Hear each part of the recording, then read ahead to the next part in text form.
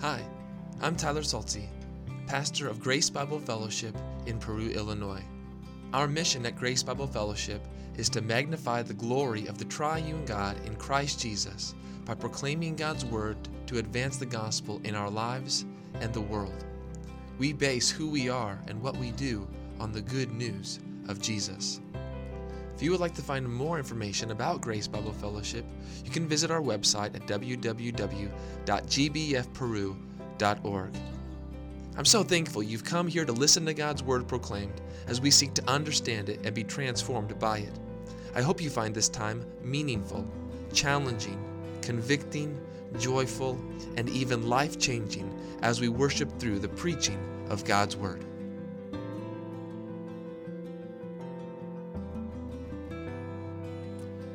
I invite you to take your copies of the Scripture with you this morning and turn to Exodus 23.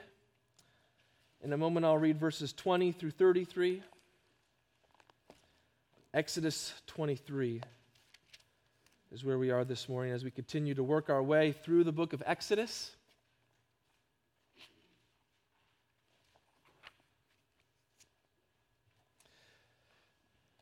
And I'm reminded this morning and encouraged that we are not here to listen to the opinion of man.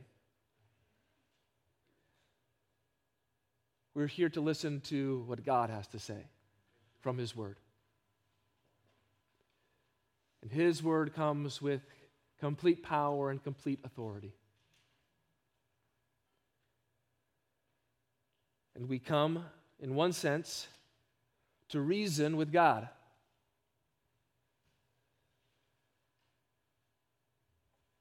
And I think that is sometimes scary for many people. Because when you reason with God, God is always right. You want to have an argument with God? You want to discuss about what's right? God always says what is right and true. He's never wrong. And so when we come and when we reason with God, we have to admit we are not as smart as we thought we were. We were not as right as we thought we were. Because when we reason with God, we see Him for who He is, in His holiness and righteousness and perfection. And we see ourselves who we are, sinners, and we realize what we need, a Savior, who is Jesus Christ our Lord.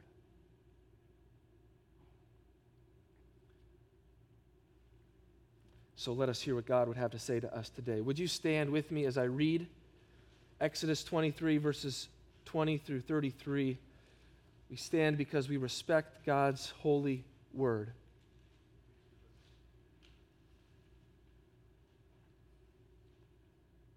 Hear the word of the Lord. Behold, I send an angel before you to guard you on the way and to bring you to the place that I have prepared. Pay careful attention to him and obey his voice. Do not rebel against him, for he will not pardon your transgression, for my name is in him.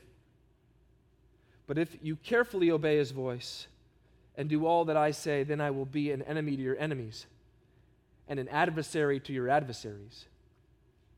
When my angel goes before you and brings you to the Amorites and the Hittites and the Perizzites and the Canaanites and the Hivites and the Jebusites, and I blot them out, you shall not bow down to their gods, nor serve them, nor do as they do, but you shall utterly overthrow them and break their pillars in pieces.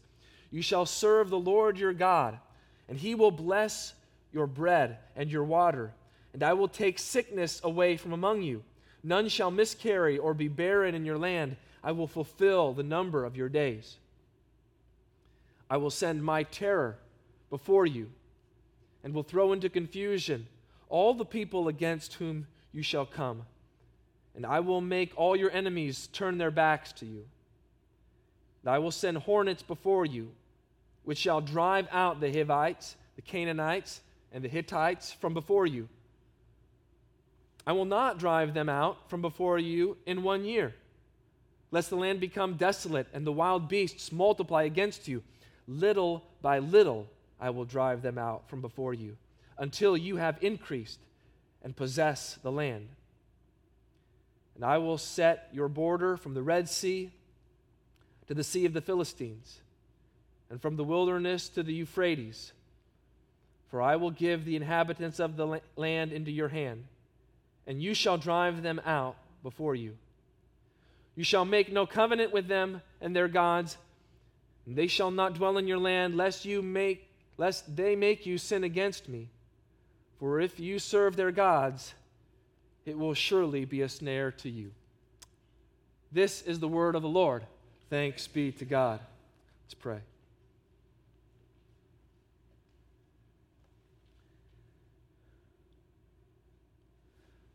Our gracious God, we pursue you through your word, and yet more importantly, at the same time, you pursue us. We open your word and read it, O Lord, and yet your word reads us and shows us who we really are and what we really need in the light of your majestic holiness. And so shine upon our hearts today to make us more like Jesus Christ. It's in his name we pray. Amen. You may be seated.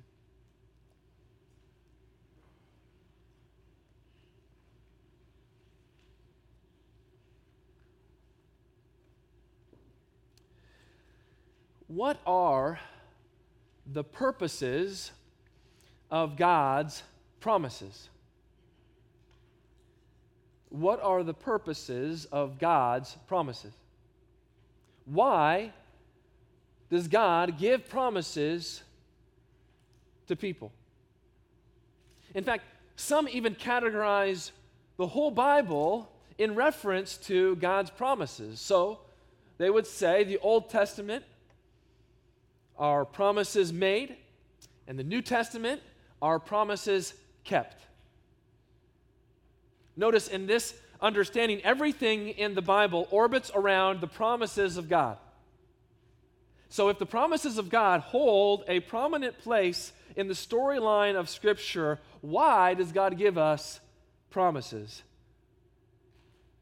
And what happens if we get that question wrong?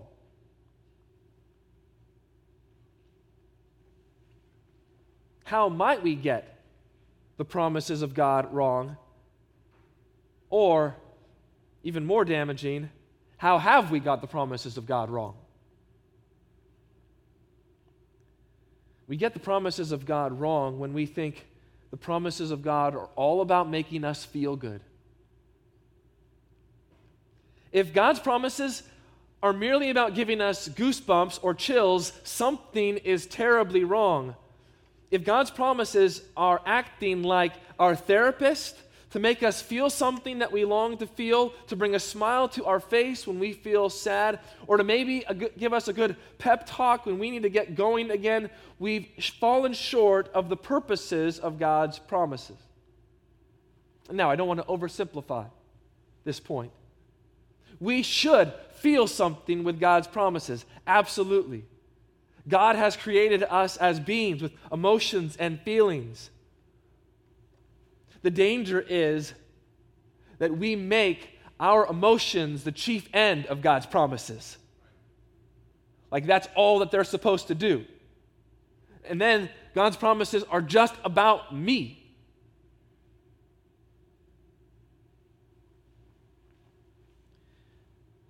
When God wrote his word, he was not sitting around thinking what might look good on a coffee mug.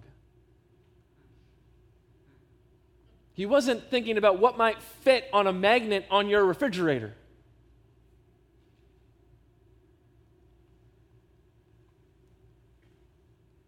Fall into a trap if we merely think that God's promises are about making us feel good. God's promises also are not meant to be proof of the power of positive thinking. That if I just think these promises over and over and over again, everything in my life will be okay. Then my life will go the way that I want it to go. And sometimes we can view God's promises as a mantra. If I just say these promises over and over and over again, then I will get what I want. And how deadly and dangerous it is if we think that somehow we can turn God's promises back upon Him to manipulate Him to do what we sinfully want Him to do.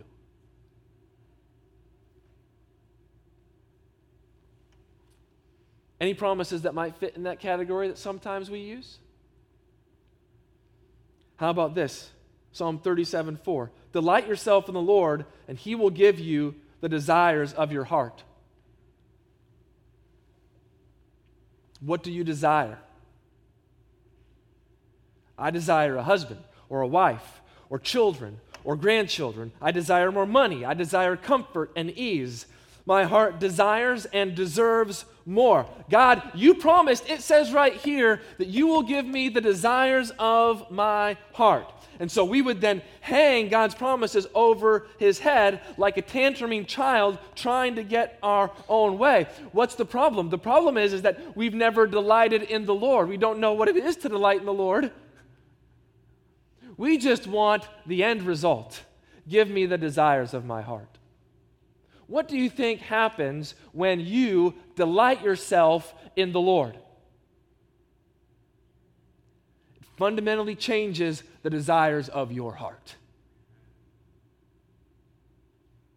When you delight yourself in the Lord,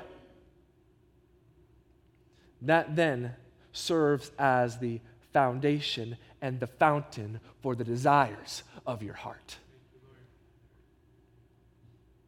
Delight yourself in the Lord. That's first and foremost. That is fundamental. That is everything.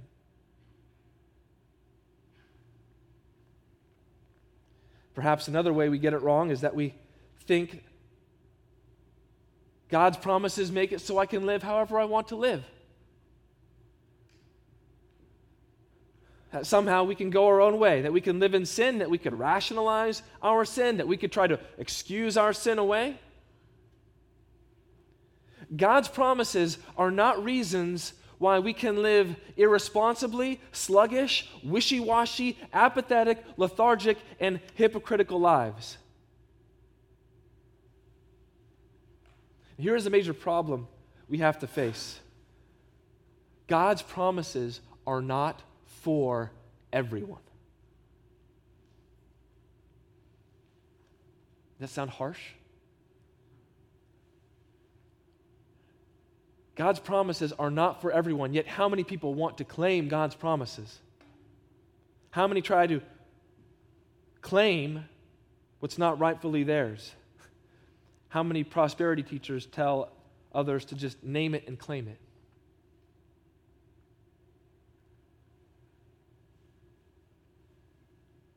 There's just one problem. How can those who don't know God claim God's promises? They can't. Or what about those who maybe do know God in a certain way? Romans says this, Romans 1, although they knew God, they did not honor Him as God or give thanks to Him. There was a knowledge, they knew that there was a Creator who had made everything. His invisible power has been made manifest through His creation of the world. There is a sense where they knew Him, but they did not know Him. They did not worship Him. They did not give Him praise. Can they claim the promises of God? No way. What about this verse? Romans 8:28. We know that for those who love God, all things work together for good, for those who are called according to His purpose. Who is that promise for? All people everywhere? No, it's for those who love God. It's for those who have been called. That is, they have been effectively called by God and been saved. They have been called to faith through the gospel of Jesus Christ. They are believers. They follow Jesus. They belong to Him. They have given themselves to allegiance to Him. They have been crucified with Christ, buried with Christ, and raised with Christ to walk in the newness of life. Promises are important for the people of God, and we cannot treat them like a buffet line where we go through and just pick and choose the ones that we like, the ones that are meaningful to us. In fact, that's another danger, is that we look so closely at one promise or two promises that we miss that they are placed in the history of redemption. It's like staring at a tree when there is a glorious forest all around you and you've missed it. So, what are the purposes of the promises of God? We've said how we can sometimes think wrongly about the promises of God, but how do we think rightly about the promises of God? And thinking rightly about the promises of God means we have to think about them according to the Bible. Does that sound weird? We have to think about the promises of God according to God's Word. What does God's Word say about them?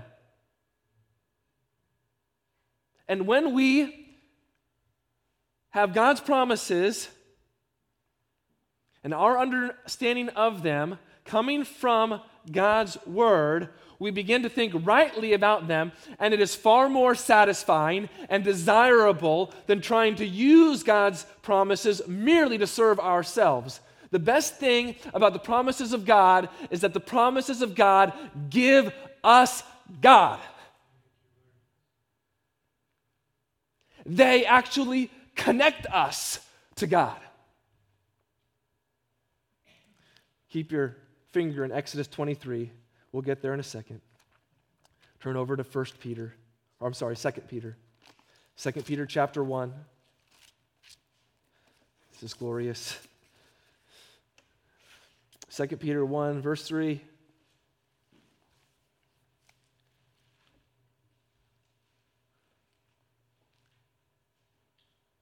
Second Peter 1:3. His divine power has granted to us all things that pertain to life and godliness. Just let that sink in for a minute. God's divine power has granted or given to us, we have received. What have we received? All things that pertain to life and godliness. What is it that you need? What do you need that God has not given to you? Keep going. Through the knowledge of Him who called us to His own glory and excellence, by which He has granted to us His precious and very great promises. So He's given something else. What has He given? Precious, very great promises. Why? What's the result? So that through them you may become partakers of the divine nature. God uses His precious and very great promises so that you can partake of His nature. What more do you want? God is opening up His nature. He's saying, here is my nature. You can share, you can partake of my divine nature, and I'm giving that to you through my precious promises. So we receive His promises and we get God. Dear Christian, is that the daily reality of your life? That you are a partaker of God's divine nature, and all the rest of the benefits of God's promises flow out from this truth. For God's promises sustain us, God's promises sanctify us, God's promises give us life. Psalm 119:50. This is my comfort in my affliction, that your promise gives me life. And so we come to Exodus 23. This is the end of what's known as the Book of the Covenant. And it comes with a climax here at the end of these last verses that we read. A climax as we reach to these promises that God is giving. Remember, this is God speaking through his servant Moses to the Israelites on Mount Sinai.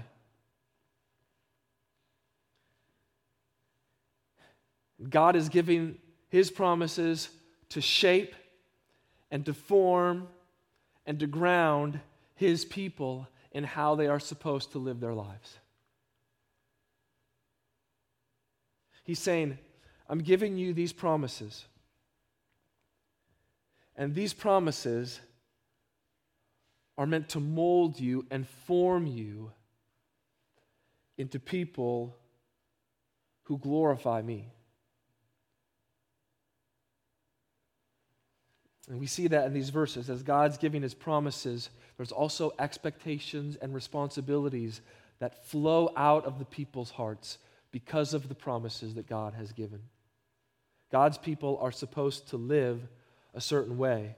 They are supposed to do certain things. And what's interesting is that God saying you have responsibility, there is a way that you are supposed to live that's meaningful. It doesn't diminish God's sovereignty or his control. In fact, it's actually meant to be a demonstration of his sovereignty and his control as expressed through the obedient lives of his people. Would you ever think of your life that way? That we serve a sovereign God and his sovereignty is seen in our obedient lives. God is so sovereign that it's reflected in how I live my life. So his sovereignty is seen through me, by those around me, in my community, in my life.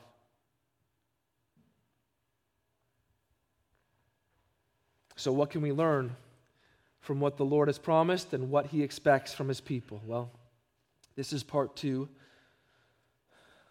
of this text. So a few weeks ago, we looked at number 1. The Lord promises safe passage to the promised land. What a great promise he gave the Israelites, that he would send his angel before them to guard them, to bring them to that promised land. How we looked at how the Lord has promised the same thing for us and bringing us to our final rest and eternal home. Even as we remember that song, on Jordan's stormy banks I stand and cast a wishful eye. That's us as believers. We are not home yet.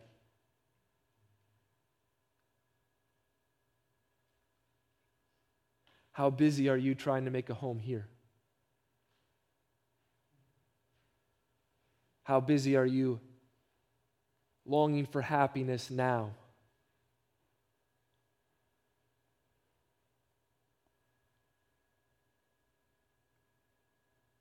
There's a better city that awaits us. A city who's the sovereign Lord. God will bring us there safely, according to his good grace. And so we've already discussed how the Lord promises passage to the promised land, safe passage. Number 2 this morning, then, the Lord expects exclusive worship. The Lord expects exclusive worship. We see that here in verses 24 through 26. You shall not bow down to their gods, nor serve them, nor do as they do, but you shall utterly overthrow them and break their pillars in pieces. You shall serve the Lord your God. He will bless your bread and your water, and I will take sickness away from among you. None shall miscarry or be barren in your land. I will fulfill the number of your days. The word exclusive oftentimes has a negative connotation in our culture. From our youth, we are often told and taught to include people, not exclude people. We are told to be more inclusive and less exclusive. Oftentimes our world says, Inclusive is loving. Exclusive is mean and hateful. Some people even have an aversion to monogamy, to being with one man or one woman for their life in marriage. They say it's too exclusive just to be with one man or one woman for the rest of my life. The thought of being exclusive terrifies them. And that thought, I would dare say, is becoming more and more prevalent among the way younger generations think. There are times to be inclusive. There are times to be exclusive. But when it comes to our worship, it is to be exclusive. Our worship is to go to God and to God alone. That is, we worship the God as He has revealed Himself in the Bible. We worship the God who created all things, the sovereign and almighty God who rules over all things. We worship the triune God, God in three persons, the Father, the Son, and the Holy Spirit, the blessed Trinity. We worship our God who is a jealous God, a God who commands our worship, a God who says, "Me and me only will you worship and serve." And there is going to be this temptation for the Israelites. The angel of the Lord was going to bring them into the promised land, but that land would be filled with pagan people who worshiped other gods, who worshiped false gods. The Lord had just promised that He would blot out these people because of their sinful ways. But then He gives this command: do not bow down to their gods or serve them as they do. And He goes back to the very first commandment, doesn't He? He goes back to the very first word. You shall have no other gods before me. God alone is to be worshiped. He is to be worshiped exclusively. You cannot worship the true God and some other so-called God. It doesn't work. Trying to worship God and some other God actually means you're not worshiping the true God at all. It's either exclusive worship of Him, which is what you were created for, or it's false worship. And Yahweh says to them here, don't do what they do. He knows their hearts. He knows our hearts. We are easily influenced and led away from the truth. We are easily deceived. We are quick to compromise. But God comes before them, and God comes before us, and He says, don't imitate the pagan nations. And isn't that a resounding word that we need to hear today? Don't imitate the world. Don't live like the world. Are you imitating the world? Are you thinking like the world thinks? Thinking only of earthly things? Thinking in only earthly ways? Considering only what is temporal, worshiping stuff rather than the giver of the stuff? Are you setting your affections on what the world loves? Are you loving like the world loves? Like the world tells you to love? Like the world defines love? Are you making decisions based on how the world makes decisions? Is it all about the bottom line? All about the money? All about your own comfort or ease? All about your own selfish pleasures?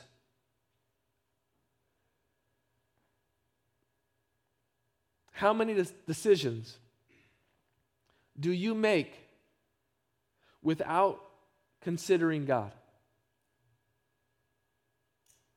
How many decisions do you make without prayer?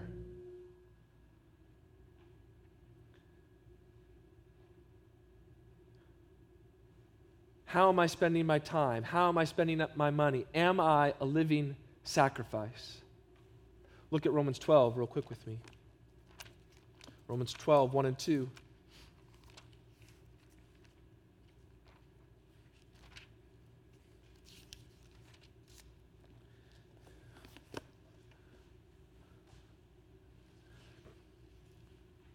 I appeal to you, therefore, brothers, by the mercies of God, to present your bodies as a living sacrifice, holy and acceptable to God, which is your spiritual worship. Do not be conformed to this world, but be transformed by the renewal of your mind, that by testing you may discern what is the will of God, what is good and acceptable and perfect. As the Apostle Paul has been unpacking the glorious gospel of Jesus Christ, as he's been laying it out before the Romans in this precious book, he gets here to chapter 12 and he says, I appeal to you, I urge you, I'm pleading with you, based upon the gospel of Jesus Christ, based upon the truth of what I have just said, by the mercies of God, to present your bodies as a living sacrifice, to die to yourself, deny yourself, to take up your cross, and to follow Jesus Christ, which is your spiritual worship, or which is your logical worship, which is your reasonable worship, or what makes sense. All that God has done, everything that He has accomplished for your salvation, the only right response is to be a living sacrifice to God. And then what does He say? Do not be conformed to the world. It's this idea of like Jell-O being poured into a mold when it's still in a liquid shape. And then it gels together. He says, do not pour yourself into the world to be conformed to the world's shape, to look like the world. Paul would not say that if that was not a temptation for us. But what? But be transformed by the renewing of your mind. Our minds need to be renewed day by day,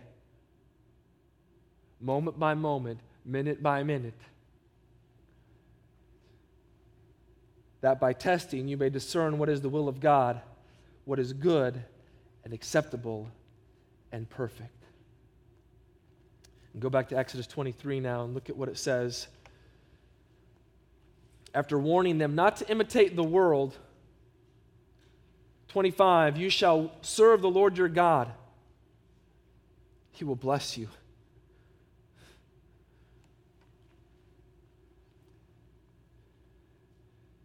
What it says here, you shall serve the Lord your God. The idea behind that phrase there, the Lord your God, could also be the sovereign Lord. You shall serve the sovereign Lord. Serving the Lord is worshiping the Lord.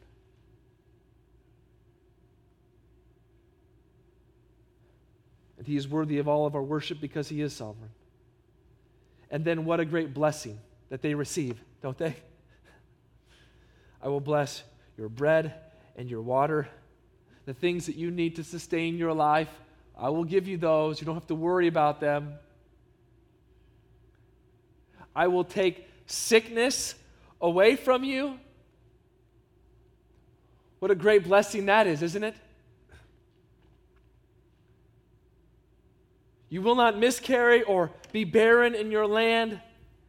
You're going to have many children, many kids running around. The days of your life will be long. What a blessing.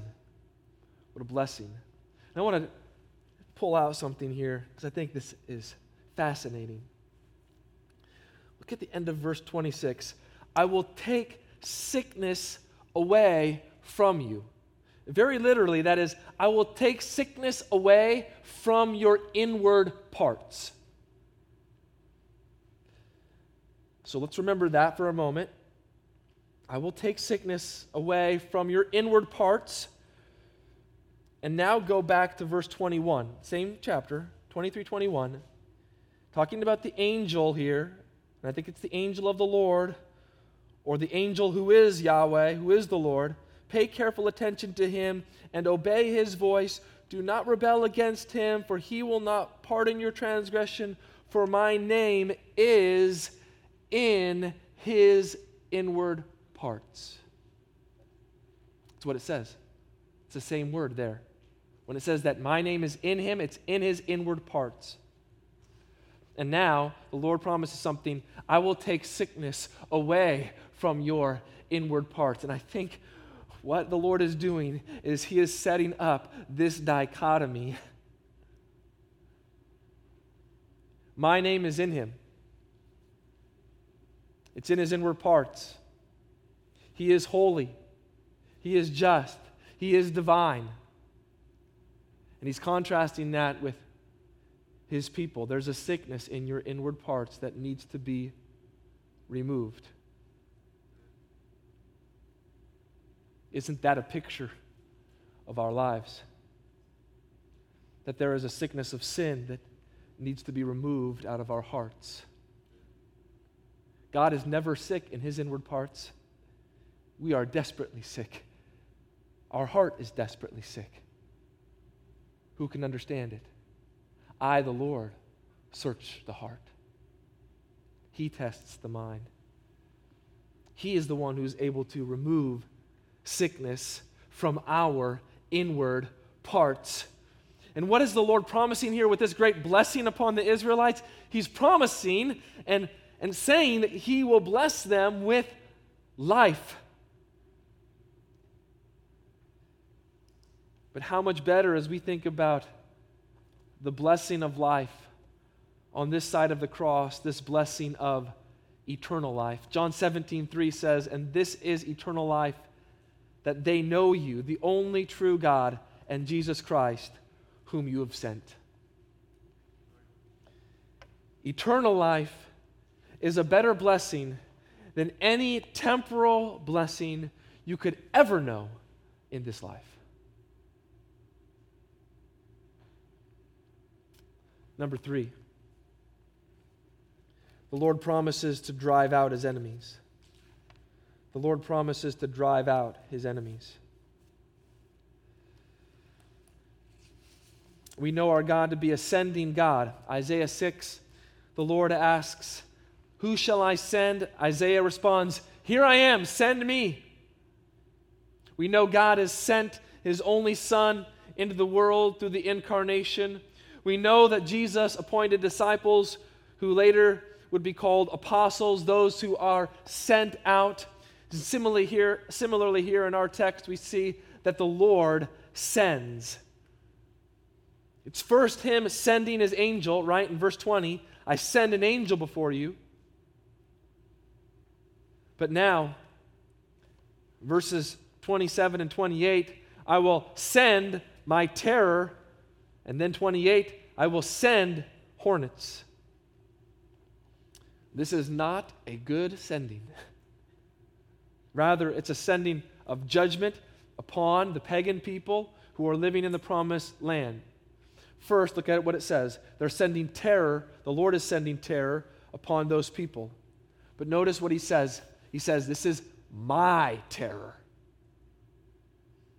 That is, the people will be terrified, but they will be terrified because of what the Lord has done and because of who the Lord is. With the presence of the Lord in the midst of his people, the pagan nations should rightly be terrified. In fact, when the spies go in and meet with Rahab in Jericho, do you remember what she says? That the people in Jericho, their hearts have melted away because they've heard of what Yahweh's done. They were rightly terrified. They are thrown then into confusion. That word confusion is the same word that's used for panic in Exodus 14:24, when the Egyptian army was in the midst of the sea and they were riding their chariots, and all of a sudden a panic came over them as the walls of the water came crashing down upon their heads in judgment. The sending of the terror of the Lord's presence is what secures their victory. All of their enemies will turn their backs. Literally, we could say that they will have them by their throats. How amazing is that? The Lord causes his enemies to be thrown into a panic, into confusion.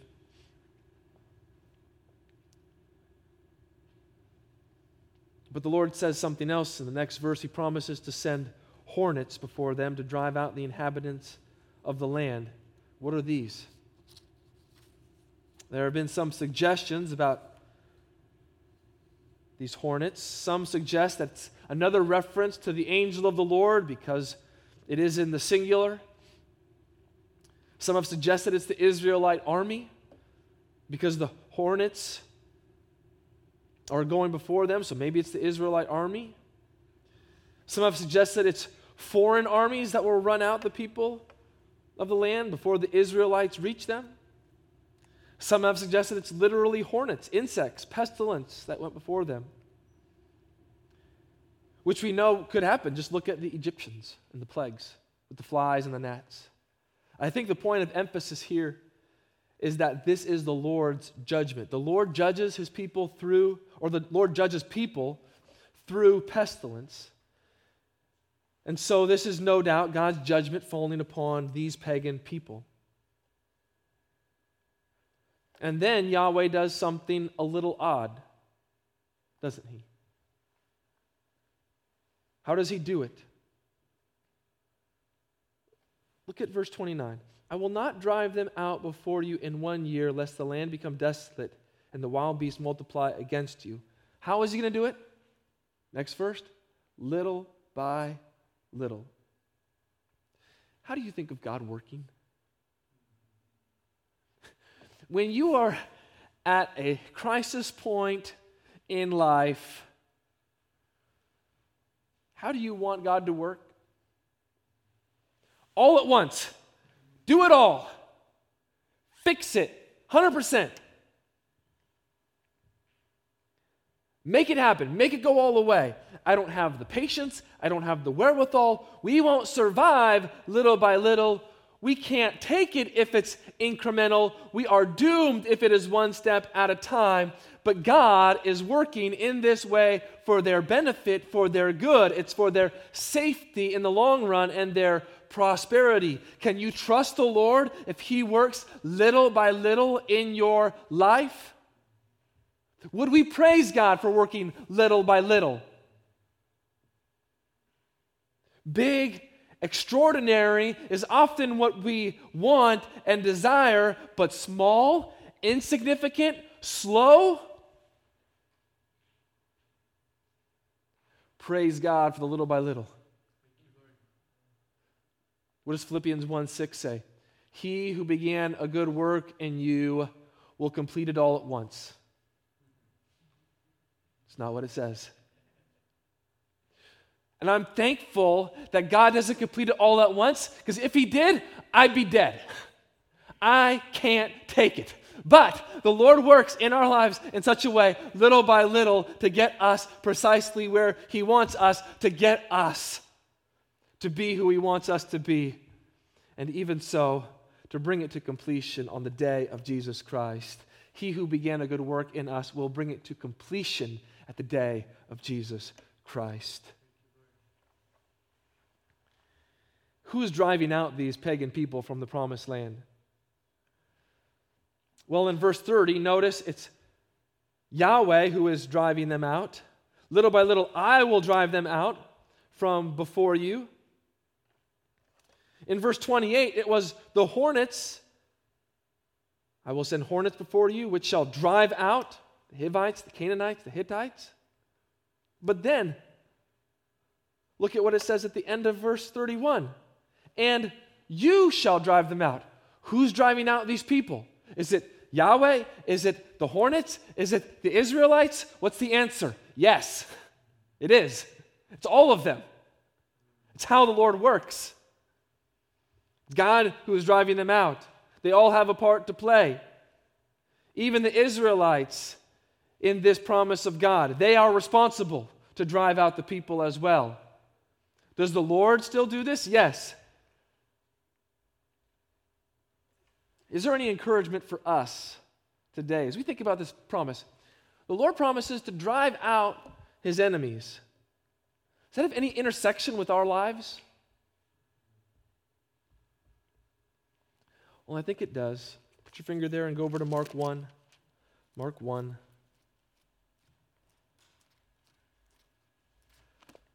Do you remember a couple weeks ago as we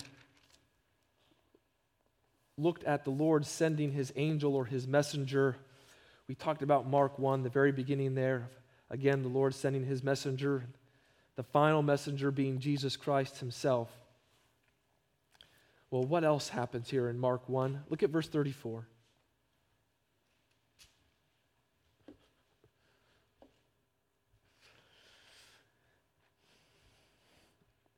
And he healed many who were sick with various diseases and cast out many demons, and he would not permit the demons to speak because they knew him.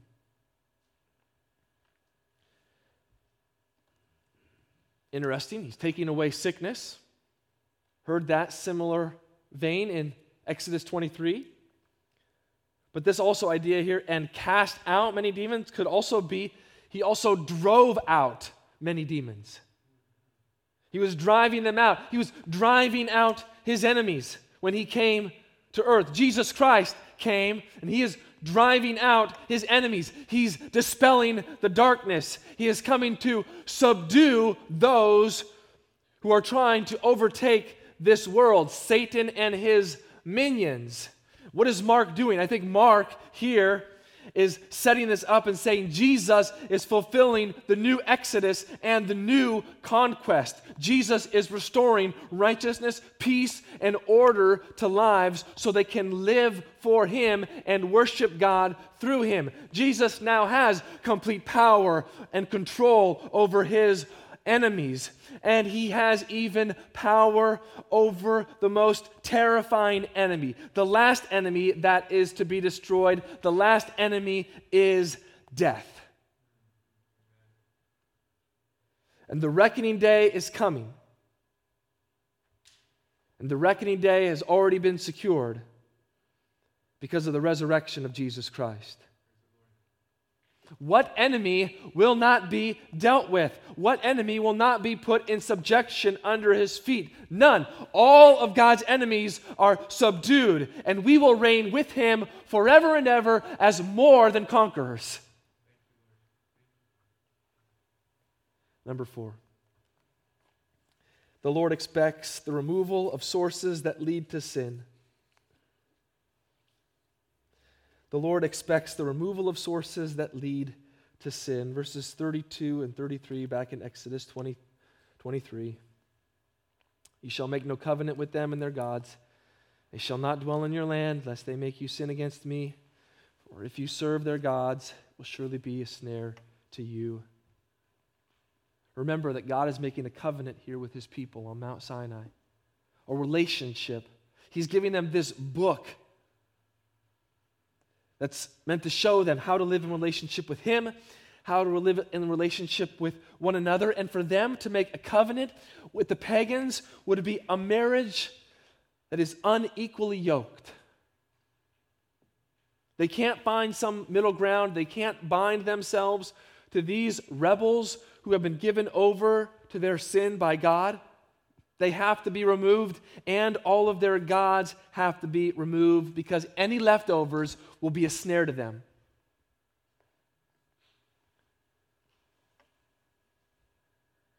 It will tempt them to sin. It will try to lure them away from the living God. Perish the thought. What a word. Do everything you can to eliminate and remove those things in your life that would lead you into sin or cause you to sin. Mark 9:42. Whoever causes one of these little ones who believe in me to sin, it would be better for him to have a great millstone hung around his neck, that he were thrown into the sea. Do we see the same potential problem in our own lives? That there's a sense where the Bible's still calling us to remove sources that lead to sin. Get them out. Why don't we? Is it ever because we love our sin? Is it ever because it's too hard to remove those sources? it's easier just to let them remain. We are to be killing sin before it kills us. Sin is not something to be coddled or fed in our lives. It is a cancer to be cut out of our lives. Maybe your phone is a source of sin. Maybe your credit card is a source of sin. Maybe what you buy when you are by yourself in a grocery store is a sin. Maybe the people you hang out with cause you to sin. Maybe the environments you put yourself in cause you to sin. The grace of God has appeared, teaching us, training us to renounce ungodliness and worldly passions and to live soberly and righteously and godly in this present age. What did Jesus say in the Sermon on the Mount? If your eye causes you to sin, tear it out. If your hand causes you to sin, cut it off. A radical removal of those things that might cause you to sin.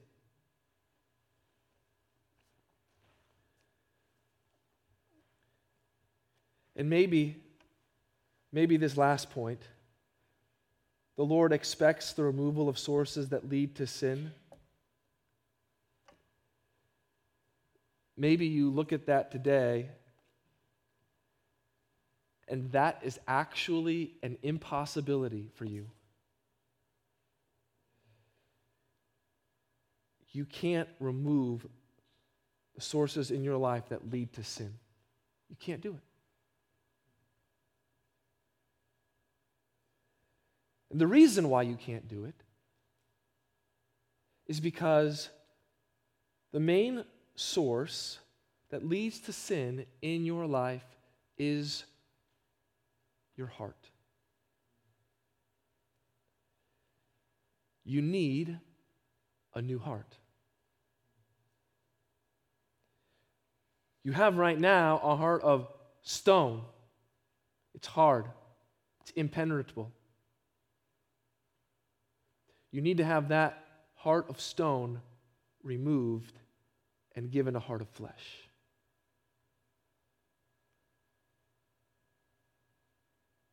But you can't do that. That's not your work. That's God's work. God removes hearts of stone and replaces them with hearts of flesh. And how does he do that? Well, he opens the eyes of blind sinners to see they are sinners.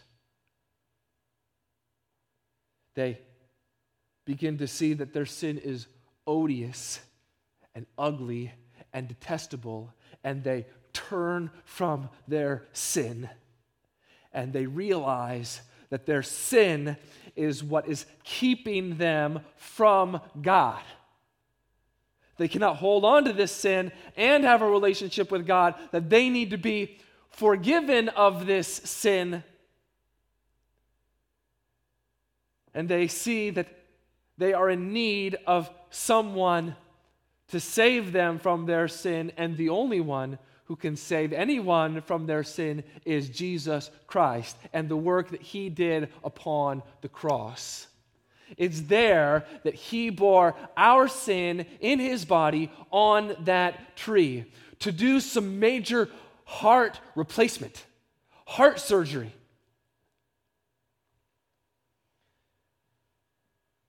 And now it's the fact that he died on the cross, was buried in a tomb for 3 days, and rose again from the dead on the third day, announcing that he had made atonement for all who would believe in him. Atonement, perfect oneness with God for all who would believe and put their faith in him and say, Jesus Christ has done all the work that I need to be saved. I cast myself upon him. That is the promise of God. If you confess with your mouth that Jesus is Lord and believe in your heart that God raised him from the dead, you will be saved. You will be given a new heart. The Bible says that then you will have God's law written upon your heart. And then you will pray, God, shine the light of your holiness and your holy word upon my life and upon my heart. I lay it out here for you to shine on it, to find any nook or cranny of any sin or any darkness in my heart that might need to be removed, that might need to be taken away, so that I can repent of it, so that I can turn from it, that I can say, no, I'm not going to coddle that sin. I'm not going to feed that sin. I'm going to be done with that sin. It's going to be over. He gives us the grace and the strength to remove those for greater and greater lives that reflect His glory. Let's pray.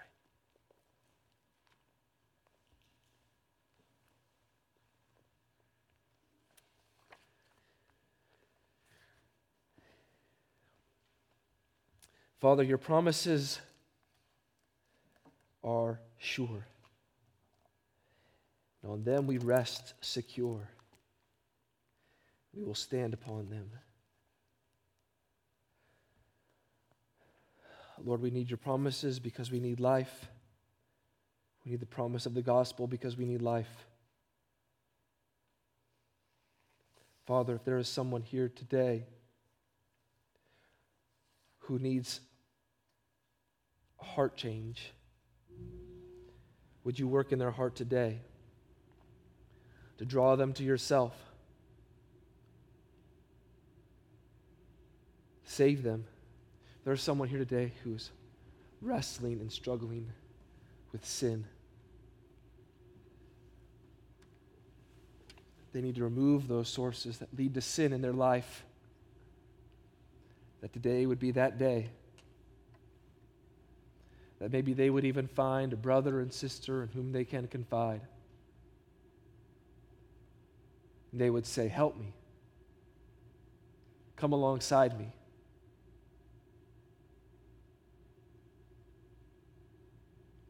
Father, you've given us the community of the saints, the church,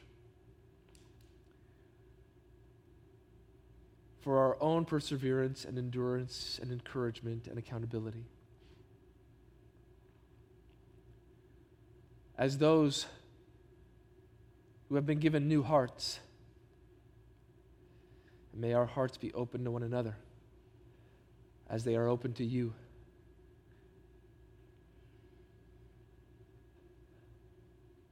Do a work in us today, I pray.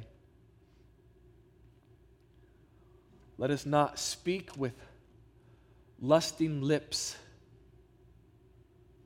of how we love your word and yet refuse to do your word. Let us not be hearers only, but doers, that we might be blessed in our doing. I pray in Jesus' name, amen.